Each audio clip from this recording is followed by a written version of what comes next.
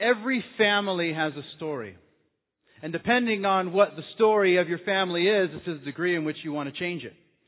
And see, sometimes if the story of our family isn't what we want it to be, we'll begin to mold it and shape it and rephrase it and spin it into a way that's a little bit more palatable to us and those that are hearing the story. You see, I grew up in Boston, and we were the only Cuban family on our block.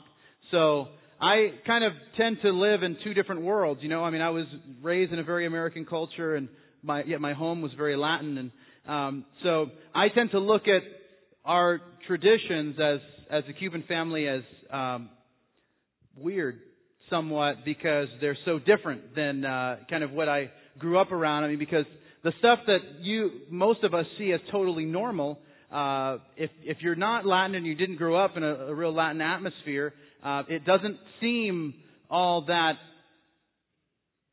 commonplace. You see, what happened with me was that, once again, we were the only Latin family on our block, and so when we start digging a hole in our backyard to cook an entire pig the day before Christmas, that kind of gets the neighbors talking. It gets the neighbors from like 2 blocks over to come over to see what the Spanish family is doing for Christmas. And then, they'll tell us, like, what are you guys doing? Oh, we're doing this for Christmas Eve. Oh, what are you doing for Christmas? Well, nothing. Because we actually don't celebrate the holiday. We celebrate the day before the holiday, because that just seems totally normal. Just like I tell them, you don't do that? Yeah, we don't celebrate Mother's Day. We celebrate the day before. Come by at our house on Halloween. There's nothing there. We gave out all of our candy on the 30th, not the 31st. And, and just see that it doesn't seem, it seems totally normal until you kind of take yourself out of it. Maybe that is a little bit weird. And then there's the stuff that you just can't get away from. Like, our neighbors would come over to our house and they'd ask us, like, oh, is that new furniture? No, we've had it for a while. Oh, because I'm wondering why it's still covered in the plastic that it came in. Like, no, that stuff is from the 60s. That's why it looks new, because of the plastic. And then there's, the issue that you have to kind of explain. Like, I don't know if you ever actually tried to explain to someone who's not Latin what yuca is. Well, it's yuca. Well, what is it? Well, it's yuca. I don't know how else to explain that. And then, like, in the 5th grade, we had this project in school, and that was we had to draw what we had for Thanksgiving. I don't know how you actually draw rice, black beans, yuca, platanito maduro, all that. I don't know how you actually draw that stuff.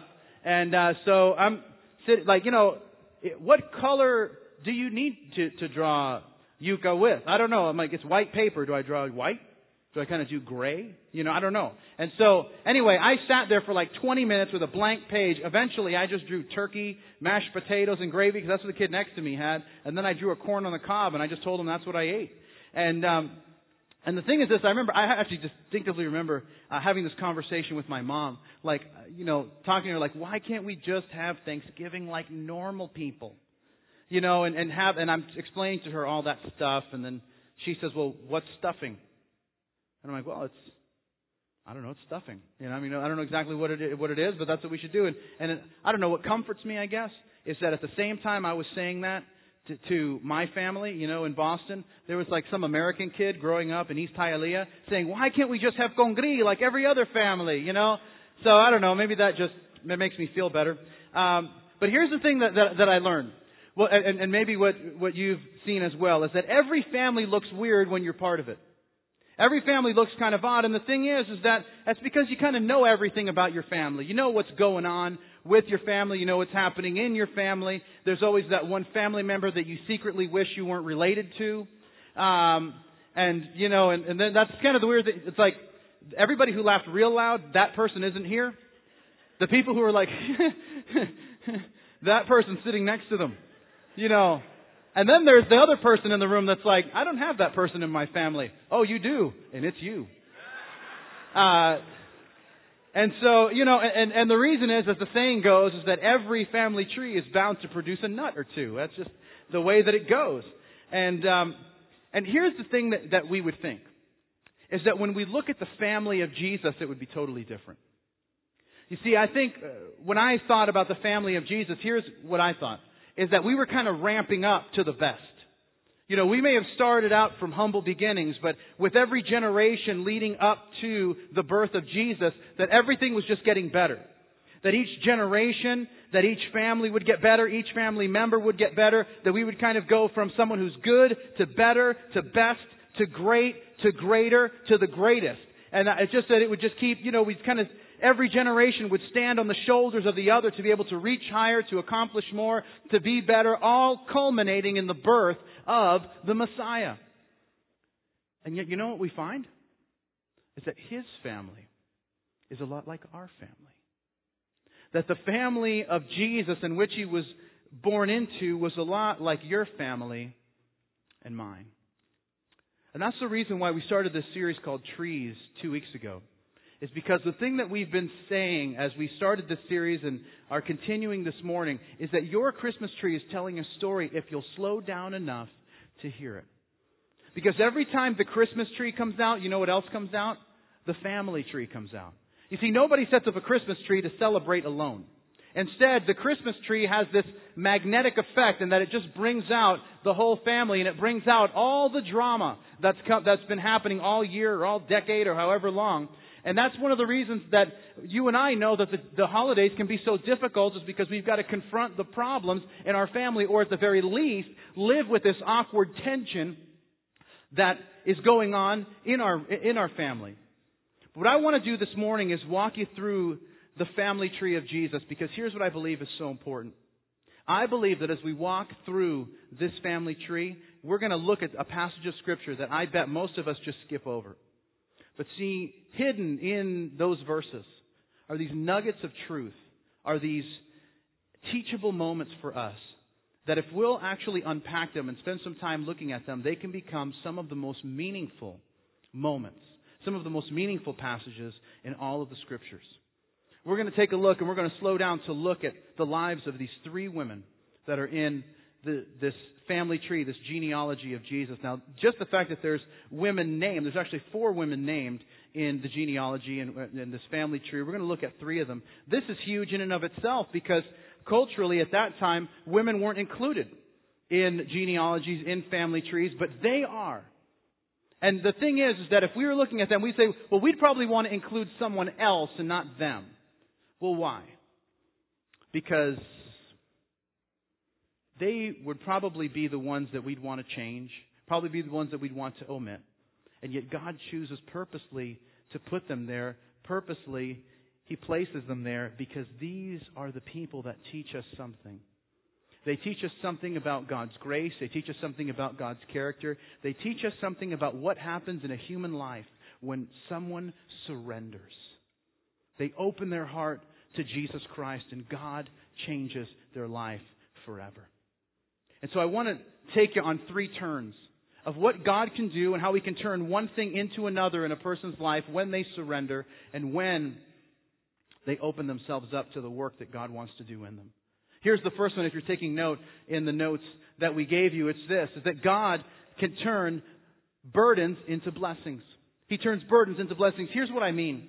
This is how the story begins in the Gospel of Matthew. It says a record of the genealogy of Jesus Christ, the son of David, the son of Abraham. Abraham was the father of Isaac. Isaac the father of Jacob. Jacob the father of Judah and his brothers. Judah the father of Perez and Zerah, whose mother was Tamar. Stop. Right there. Because remember, I've told you this the last couple of weeks, that the Gospel of Matthew was written to a primarily Jewish audience. Now, a Jewish audience is reading this. Okay, he's the son of David. Check. Son of Abraham. Check. Abraham, Isaac, Jacob. We're good. He's part of the family of Judah. That's really good. And then we get to he's the father of Perez and Zerah, whose mother was Tamar. Hold on. Now we've got to stop. And the reason is this. You have to understand is that in this culture, your family tree was everything. Your genealogy meant, it spoke of who you were and who you could aspire to be in your life. And Jesus, we haven't even gotten out of verse 3. And already there's this glaring problem. What's the problem? That there's this immoral woman in this family tree of Jesus. Now, we're going to look at some of the verses, but what I want to do is actually set up the story for us so that we can take a running jump into it. The story is found in Genesis 38. And it tells the story of Judah. Now understand, as we read, there's a guy named Abraham. Abraham's like the father of the Jewish faith. He has a son named Isaac. Isaac has a son named Jacob. Jacob has 12 kids. The fourth one, his name is Judah. Judah has 3 boys. A son named E-R. Apparently they liked the show back when it was good. They have a son named Onan, O-N-A-N. And then they have another son. Their third one is named Shelah. Apparently they wanted a girl and were disappointed. But he got stuck with the name. So here's what happens. Gets married to this girl named Tamar. Okay, so far so good. The problem is that dies unexpectedly. And he doesn't have any children yet. Now, part of the Jewish custom is, what you would do is that your next oldest son would marry her. And the first child that they had would actually be credited to the older brother. So Onan should marry Tamar, and then the first child they have would be credited as child so that his family tree can go on. Well, Onan takes her and says, well, that's fine, but I don't want to carry on my brother's family line. And he dies unexpectedly, and we find out why. Because there's this little verse, and it says this, and the Lord killed him. And it's like, that's just kind of like one verse you don't want like pointed in your direction. You know what I mean? Like, and God killed him. Like, whoa, that's for that guy, not me. Well, nonetheless, you can imagine what happened. So now it would fall on Shelah, the third one, to marry Tamar. But you can imagine what Judah's thinking. Judah's a dad, and he says, I've got 3 boys. Two of them are gone. And it all happened after they married her. Now, I see a common denominator. And I don't know what's going on, but I'm not risking having her marry my third son. So here's what he says. He tells her, do this. You go home back to your father's house, and when Shelah's old enough, I'll let you know. This is like an ancient way of saying, don't call us, we'll call you. Now think about this. Now years go by. Shelah's older. And Judah's dragging his feet because he says, this girl's 0 for 2 with my kids. I don't know if I want to even try for her to marry this third one. Well, check out what happens as she gets a little impatient from waiting. It says, when Tamar was told, your father-in-law is on his way to Timnah to shear his sheep. She took off her widow's clothes, covered herself with a veil to disguise herself, and then sat down at the entrance to Enaim, which is on the road to Timnah. For she saw that though Shelah had now grown up, she was not given to him as a wife. When Judah saw her, he thought she was a prostitute, for she had covered her face. Not realizing that she was his daughter-in-law, he went over to her by the roadside and said, come now, let me sleep with you. Apparently that's ancient phrase for, hey, do you come here often? And this is her response, and what will you give me to sleep with you?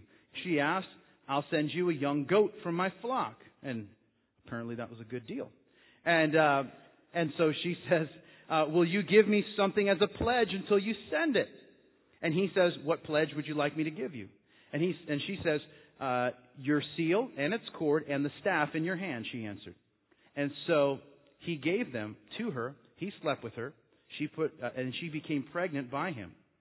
And after she left, she took off her veil and put on her widow's clothes again.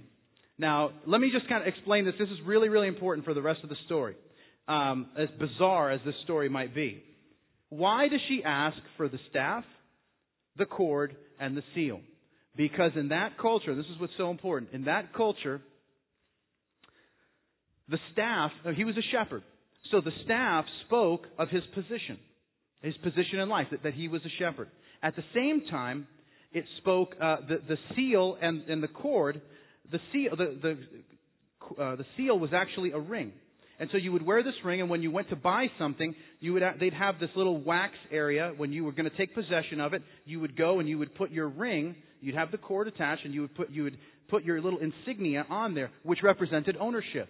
So if you had a name that was worth something, you had a good reputation, you had your insignia on there, they'd say, hey, he's good for it because he's given us his insignia. So not only, what is she asking for? She's asking for his position. She's asking for his identity, and she's asking for his reputation in all three of these things. It's the equivalent of her saying, hey, you're going to give me the goat? Fine. Give me your driver's license, Social Security card, and also a major credit card. You know, Visa, MasterCard, or American Express. We don't take Diners Club here. So anyway, she gives them whatever card that they have, and then, now why does she ask for it? Because she knew what was going to happen next. Let's read the next part. It's on the second page of your outline. It says, about 3 months later, Judah was told, your daughter-in-law Tamar is guilty of prostitution, and as a result, she is now pregnant. And Judah said, bring her out and have her burned to death. And as she was being brought out, she sent a message to her father-in-law, I am pregnant by the man who owns these. And she added, see if you can recognize whose seal and cord and staff these are. Judah recognized them and said, she is more righteous than I, since I wouldn't give her to my son, Shelah. Now, this is like one of these like amazing moments. I'm telling you, when I get to heaven, I'm going to watch this on Blu-ray or whatever's going on there. I'm going to rewind that part because I just want to see like that moment. You know, I'm pregnant by whoever owns these. Dun, dun, dun. You know, it's like the music is right there. You know what I mean? Like Matlock has just cracked the case, you know. Columbo is just asked, I don't know why I'm referencing 70s cop shows, but anyway, he kind of, she says that and it's like, I've got it, you know. Now, here's the thing. This moment, this whole situation should have made her an absolutely notorious woman. Not a woman of notoriety in Israel. But instead of making her infamous, it makes her famous. Because God has this way of turning something horrible and making it something great. Here's what happens. That this woman whose name should have been synonymous with immorality, God has this ability to now turn her name into a name of blessing. In the book of Ruth, chapter 4, when Ruth and this guy Boaz are married, we'll talk about Boaz in a minute, the women of the town give them this blessing, and here's what it says. It's in your notes. It says, though through the offspring the Lord gives you by this young woman, may your family be like that of Perez, whom Tamar bore to Judah. Now, I don't know if that makes sense to you, but to me it just kind of blows my mind that it's like this person who should have been notorious now becomes a person of notoriety. The woman who should have been infamous now becomes famous. The person whose life was, her past could have been a burden, now it becomes a blessing? Well, how is that even possible? It becomes possible because this person opens herself up to God, and now God changes her life. I mean, this story, if I just told you the story, you wouldn't think I got it from the Bible. You'd think I was watching Jerry Springer this week. Because it's just so bizarre. But yet at the same time, God has this ability to do this. And what is God showing us? He's showing us that there are no squeaky clean families. That everybody's got issues in their family and problems in their past and all this. But He can turn a messy situation into a blessing if a person is willing to open themselves up to what God wants them to do. Because everyone has things that they aren't proud of. But God has the ability to turn a weakness into a strength. You see, I learned this before coming, and my wife and I coming and starting this church 8 years ago. I used to run a college. I used to run a Bible college for men and women who wanted to go into ministry, be missionaries, plant churches, all that kind of stuff. And I remember my first day when I took over, and I was like dean of the college, right? As I'm walking around, this college that I'm now responsible for. And so I'm walking around and I'm meeting some of the first semester students. And as I'm talking to them, I sit down and start talking. And some of them knew who I was, some of them didn't. So they were asking me about my education. And so they asked me where I went to school. I said, I actually graduated from here. And they said, oh, that's great. And they said, well, where'd you go to, where'd you go to high school? This was kind of, the conversation goes. And they said, well, what year? So they're trying to figure out like how old I am because I was pretty young at the time. I took over the school when I just turned 23. When I took over the school, and so I was fairly young, and now being 25, it's a little older. Well, what happens is that they start asking me about what year. They say, "What year did you graduate high school?" And I said, "Well, I graduated in 91-ish." And they're like, oh, "Hold on, 91-ish?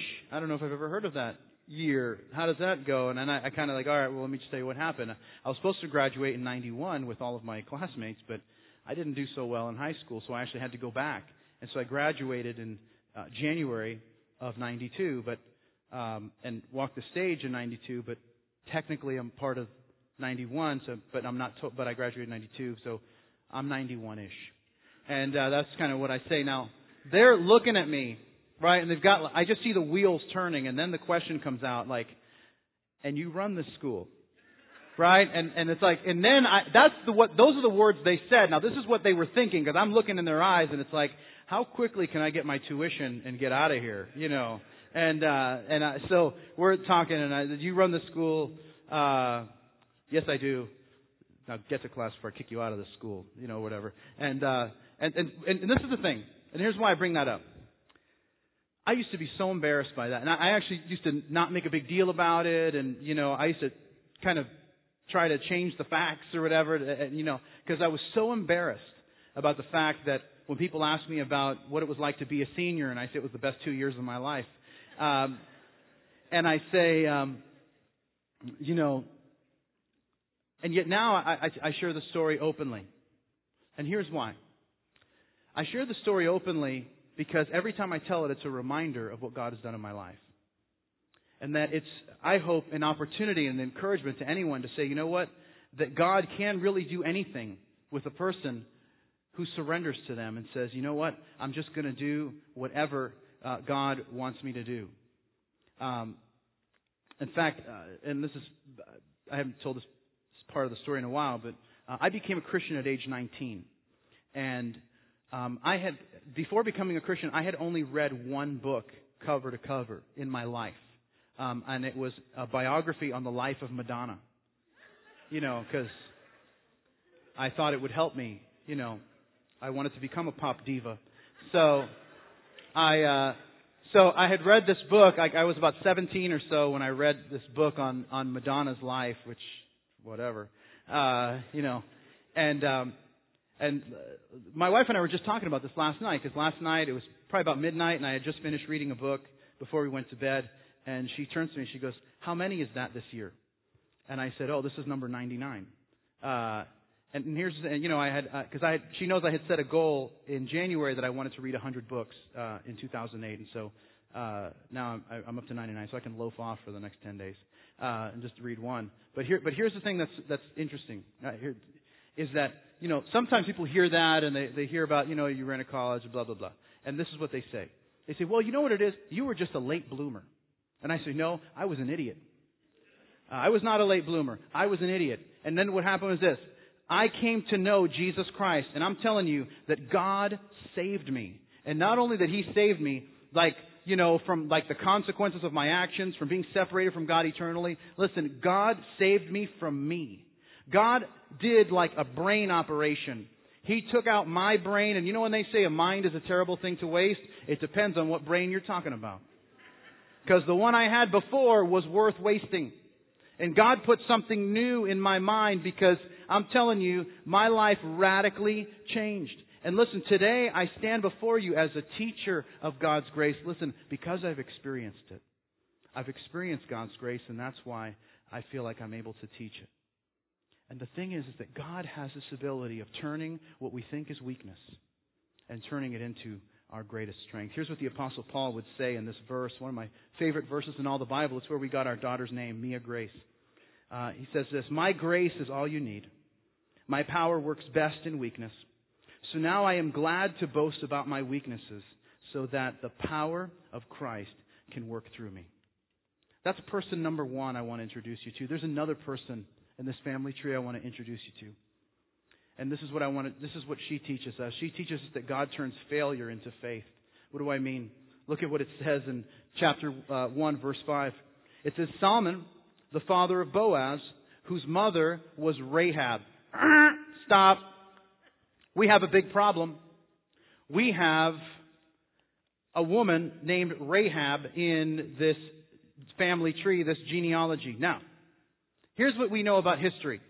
History teaches us that whenever you do something of note or something that's remarkable, have you ever noticed that history puts like the as your middle name? Like your name is blank the blank. You're Alexander the Great. You're Herod the Great. You're Attila the Hun. You're Buffy the Vampire Slayer. You're all of those things. And then here's what happens. But, Rahab got the one that you probably don't want. And that is this. Rahab the prostitute. Like, that's probably not what you want, on your driver's license. And yet that's kind of what she ends up with because of the life that it is that she's living. She was a prostitute that was living in the city of Jericho. And she was living in the city of Jericho at a very interesting time. It was when the children of Israel were just about ready to, they had left Egypt, they were wandering for 40 years, and they're just about ready to go into the Promised Land. And as they're going into the Promised Land, Jericho is the first city that's there. And so Joshua, who's running things after Moses has died, he says, let's take 2 spies, go in and look out over the land, especially the city of Jericho. They go in and they see this kind of the center of town, so to speak, because when it says that she was a prostitute, she was, but it also means innkeeper, so it's probably both things that were going on. She's running an inn and she's got kind of a brothel working on the side as well. And so they go in there and they stay there, and the question is why? And the reason is because God wanted to do a work in this woman's life and change her life forever. And it was simply a matter of her being open to it taking place and taking a step as an act of faith. Here's how the story goes. It's in your notes in Joshua chapter 2. It says, Then Joshua, the son of Nun, secretly sent 2 spies into Shittim. And look over the land, he said, especially Jericho. And so they went and entered the house of a prostitute named Rahab and stayed there. The king of Jericho was told, look, some of the Israelites have come here tonight to spy out the land. So the king of Jericho sent this message to Rahab, bring out the men who came to you and entered your house because they've come to spy out the whole land. But the woman had taken the 2 spies and hidden them. And she said, yes, the men came to me, but I don't know where they came from. And at dusk, when it was time to close the city gate, the men left. I don't know which way they went. Go after them quickly, you may catch up to them.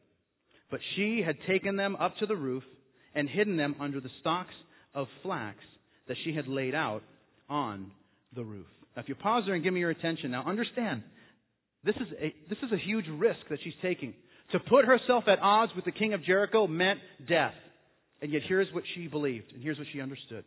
Because this is what she says later in the story if you want to read it. She says, I know that the Lord is with you.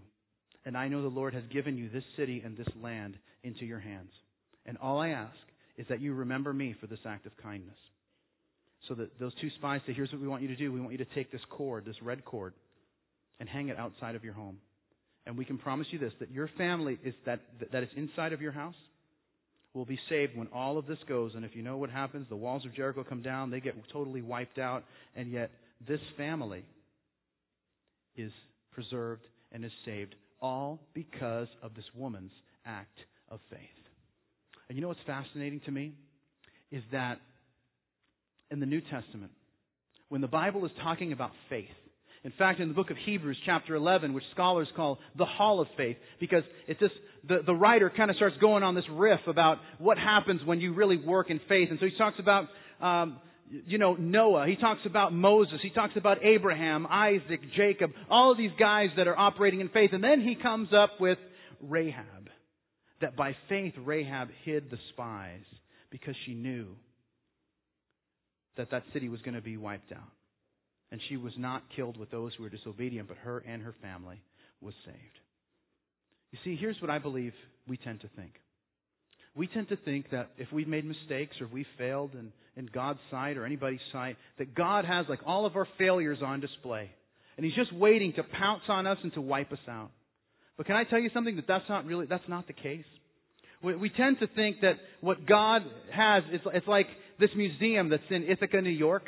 That's a museum simply for products that have failed. And business executives pay thousands of dollars to go into this museum that looks like a supermarket. Except the only products on display are products that have failed. In fact, I have pictures of a few of them. Here's one product that failed. This is Thirsty Dog, and the other one was Thirsty Cat. This is flavored bottled water for your pet. Now, as you see, this is Crispy Beef flavored water. That sounds delightful. Here's another one. This is Lifesavers decided to start making some fruit juice. You can just imagine how delicious that was. That didn't work out. Here's another one. This is one of my personal favorites. This is Clairol made shampoo that tastes like yogurt. So if you ever get some in your mouth, you can eat it. So, I'm not done. Here's another one. This one's, the picture didn't come out too good, but this is actually, I forgot the name of the company, but this is garlic flavored cake, because I know that's what you've been waiting for to come on the market. And then here's my personal favorite. This is Singles. This is actually baby food for adults. So you're on the go, grab a Singles compota and have it while you're driving down the road. So, and the thing is this, that's so amazing, is that executives pay big money to go see all of these because this is what their hope is. We don't want to repeat the same mistakes again. But do you know that that's not how God sees us? When God sees us, He doesn't see like this whole pile of mistakes, this whole pile of wasted potential, this whole pile of error. When God sees us, He sees us as everything that we can become, of everything that we can be if we would simply surrender and allow Him to work in our lives. In fact, this is what the Bible says in Ephesians chapter 2. It says, "For we are God's workmanship, created in Christ Jesus to do good works, which God prepared in advance for us to do." Now that word workmanship is the Greek word poema. It's where we get our English word poem. It's where it's really translated literally a work of art. In fact, one translation says you are God's masterpiece. Now I want you to think about that when God sees you, He sees a work of art. He sees a masterpiece that's in process and that's making progress. Your spouse, God sees him or her and says, that is a work of art. Now you say, I'll give you, he's a piece of work, but I don't know about a work of art. But see, He sees everything that you and I can become, not simply where we are today. So what does God do with Rahab? You know what He does? Totally amazing to me. He takes this woman that is notorious. He takes this woman that is infamous. And He makes her famous. He makes her an amazing mom. You say, well, what do you mean? She marries this guy. And then they give birth to a son by the name of Boaz. Boaz is one of the most revered names in Jewish history. Boaz is a name that made its way into the temple. There are these two big pillars, and one of the names was Boaz. Because it was the name, because of this person, represented strength, stability, integrity, and honor. In fact, in the book of Ruth, it talks a little bit, the story is partially about Boaz. But here's what it says concerning him. It says, "Now Naomi had a relative on her husband's side named Boaz. He was a prominent man of noble character from Elimelech's family." Why is she in the family tree? She's there to remind you and I that that our past does not have to predict our future. That faith has the ability to change where we are. That we can trust God and that God can actually change our lives if we are open enough to allowing Him. And that our past doesn't have to be what our future can become. If we simply trust and if we simply walk the way that God wants us to walk. There's one more person I want to introduce you to. And her story is a radical one. But God teaches us something. It's another turn that we make, that God can turn our experiences into our instructors. What do I mean by that? Here's what this one verse in chapter 1, verse 6. It says, "David was the father of Solomon, whose mother had been Uriah's wife." Now I want you to think about that for a minute, because the writer won't even write her name. You ever do this if you're a parent? Your son or your daughter does something, and you turn to your husband or wife and you say, "Look what your son just did." And why do we do that? Look what your daughter is doing right now. And here's what we do. Because the kid is doing something really dumb, and here's what our thought is. That comes from your side of the family. Not mine. We're normal. You're clinical. And that's why. Look at what your son... That's what happens. Because sometimes kids do things that are just so dumb, you can't even say their name. In fact, if there's someone that bugs you, because there's people that bug us, right? And then we'll say, I was talking to, what's his face? Who, so-and-so's brother. Oh, you don't say his name. Don't say his name. I don't even want to hear that idiot's name. But that's who I'm talking about. Because there's just something. You can do something so dumb that you don't even want to say the person's name. And listen, the person that we're talking about, her name is Bathsheba.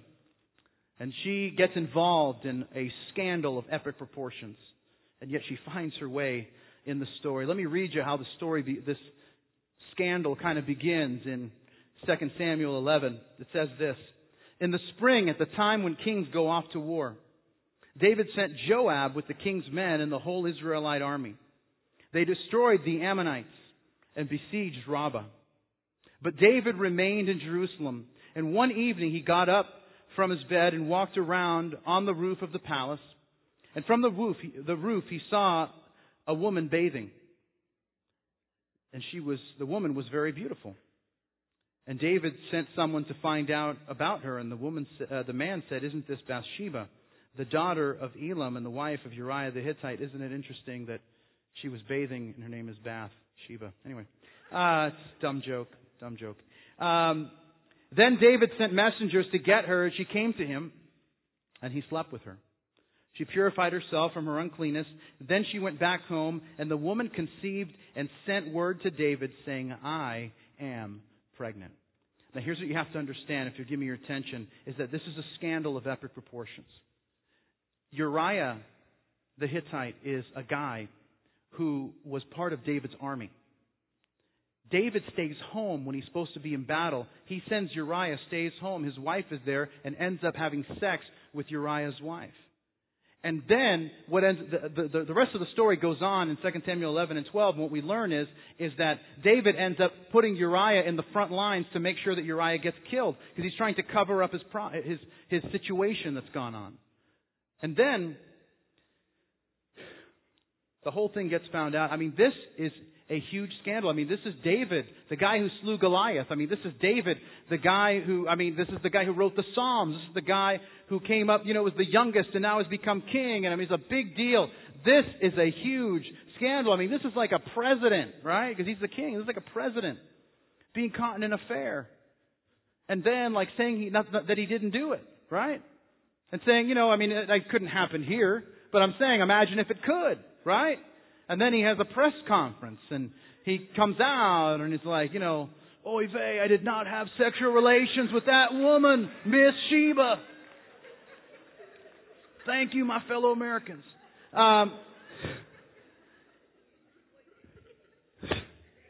You like that? I'm glad. So here's what happens. He gets Uriah. He makes sure Uriah gets killed. Then he marries Bathsheba. And they have more than one child. They have several children. And one of the kids that they have is named Solomon, who ends up becoming king after David. And what's amazing to me is that Solomon is this man who is the wisest man that the world has ever known. In fact, when we're looking for wisdom, we go to the Proverbs, the ones that Solomon wrote. But you know what I find interesting is that there's this passage at the end of the book of Proverbs that sometimes gets overlooked. And here's what it says. The words of King Lemuel, the utterance which his mother taught him. Lemuel is a Hebrew word, a Hebrew name that means dedicated to God. Scholars believe that it was a pet name that Bathsheba, his mom, had for Solomon, her son. And you know what's interesting if you read Proverbs 31, if you've never read it, you know what Proverbs 31 is about? Here's what it is. Here's what it says. A woman of noble character who can find. It's all about, this is what his mother Bathsheba teaches him. When you're going to marry someone, these are the qualities to look for. So think about this. This woman who's part of this whole scandal, conspiracy, this whole thing goes down. She has a son who becomes king. And she teaches her son who becomes king, this is the kind of woman that you want to marry. And so for the last 3,000 years, this woman's words, as inspired by God, have been teaching Jews and Christians alike. Have been teaching Christian men what kind of woman to look for to marry. And they've been teaching Christian women what kind of woman to aspire to be. See, how does that work? How does that work? Do you go from adultery, scandal, all of this, to now you're giving these words of wisdom that have long past lived you, and we've held them up in such high regard. It's what happens when you allow an experience to become your instructor. You see, God never wastes a hurt in your life or mine. But it doesn't just happen. It happens when we have the experience and then we learn from the experience. That God allows something to come into our lives and then we learn from it and we allow it to change us into the person that God wants us to be. You see, one of my best friends used to be a heroin addict. And he was a heroin addict. He came to know Jesus Christ. God changed his life. And him and I met, and I was in my second semester of Bible college, and he was in his first. And yet, what took place was this, is that as we were in Bible college together, he had only been clean for maybe a year. You know what I found just a few short years later, after we graduated? Is that he became the director of that very halfway house that helped get him clean. And you say, how does that work? It's what happens when you allow God to turn those experiences into your teachers, into your instructors. Bathsheba is in the family tree because she reminds us that people can change. People can change if they learn from their mistakes and commit to growing in their faith and obeying God. And I don't know if you've thought about this yet, and I've given this so much thought. But God, like being God and all, He could have actually orchestrated things so that His family tree looked quite different than it does. Instead, He could have actually orchestrated things so that His family tree was squeaky clean. It was perfect. But instead, He allowed it to be as it is, with these people that maybe would kind of sour a couple branches, so to speak, of the tree. And the question is why? The question is because God's trying to show us something. He's trying to show us what it is to be a trophy. To be a trophy of the grace of God. I have an older brother. And my brother's 5 years older than me, which makes him an old man. But I kid not. My brother's a great man. But here's the thing. When I was a kid, I'd go into my brother's room, and my brother had like this Midas touch when he was a kid. Everything that he decided to commit himself to, he did well. It was really an amazing gift. But my brother decided that he was going to take up the drums, and he was going to be in marching band. So he goes into marching band. His drumline starts winning all kinds of awards. He gets put on like this touring group that goes everywhere. He plays on I think it was a Thanksgiving or Christmas parade in downtown Boston, which if you've ever been to a parade, is probably the most boring thing ever. But it's like you're there for 6 hours. Oh, look, there's my brother. Okay, can we go now? There he is. And anyway, so he decides to do that. All kinds of awards that he wins. My brother takes up hockey, and it's like they, win all kinds of championships and all kinds of stuff like that. My brother says, I'm going to take up photography. He buys a camera. 2 weeks later, he's like Ansel Adams, taking all these pictures. It's like this masterpiece kind of stuff. And he's got all kinds of ribbons, awards, and, notes of commendation and all this stuff. And I've never won anything in my life. Nothing. I'm telling you, I have never won anything. I have tried. I have tried to rig things so that I win and I don't. You know what I mean? And I just keep thinking God, just let me win something. You know what I mean? But I've never won anything. And I remember even as a kid thinking, I remember when he wasn't home, I would sit in his room sometimes. I'd just look at all of these trophies and then the ribbons on top of the trophies and all that stuff. And I would think I wish I could win one. Because it would mean so much. It would be this accomplishment that I've done, right? And then I became a Christian at age 19. And later on, as I was learning so much about God and understanding this passage a little bit more, I realized something. I realized that while maybe I had never won a trophy, that I was a trophy. And so are you. You and I if you've given your life to Jesus Christ and He's forgiven you, and God is working in your life and changing you from who you were to now who you're becoming, this masterpiece, here's what you and I are. We're a trophy of God's grace. We're a trophy of the grace that God has imparted to us, that now we get to be part of the family tree. Because, friends, here's really what it is. All of us are God's creation, but not all of us are God's children. We become God's children by adoption. God adopts us. That's what the Bible says. And the way that He does that is because Jesus Christ came into the world, which is what Christmas is all about. He came into the world, but baby Jesus became the man Jesus. And the man Jesus gave His life on a cross and rose again on Easter.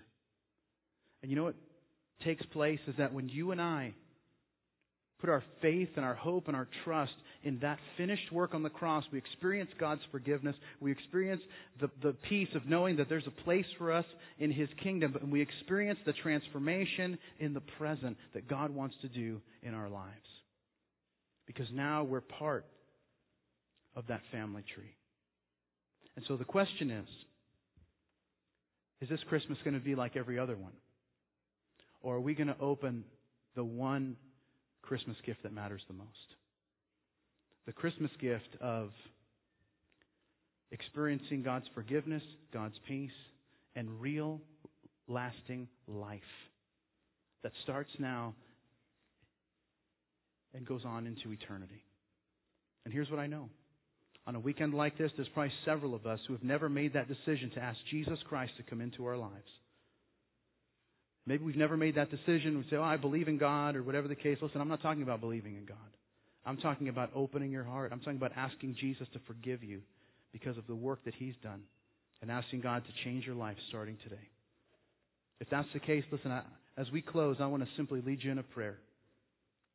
And as we pray, here's what I'm going to ask. I'm going to ask you to really be bold here. I'm going to ask you to actually say the words out loud. There's going to be a lot of people that are saying the words out loud because this is the message that all of us were born to hear. This message of the gospel that Jesus Christ came to save us. That's why the Bible calls it good news. So I'm going to ask that you simply repeat this prayer. I'm going to give you the words, and it's not so much the words I say, but my belief is this, is that perhaps the words that I give you might be what your heart is wanting to say, but you just haven't found the words to articulate it. So as we close, let's pray together. And Lord, we do want to thank you. We want to thank you for sending your Son, and that your Son came into the world because you, God, you wanted to save humanity from ourselves, from our sin, from being separated from you. And so we pray and ask that, God, for those of us here that want to make that decision, that you would hear the prayer being prayed, and that you would answer now and do an amazing work. Those of you that want to make that decision this morning, I'm going to ask you to repeat it out loud. Just say, Dear God, I open my heart and I invite you in. I ask that you forgive me of all I've done wrong. I thank you for Jesus, who died for me that I might have life. I want to walk with you starting right now. In Jesus' name, amen.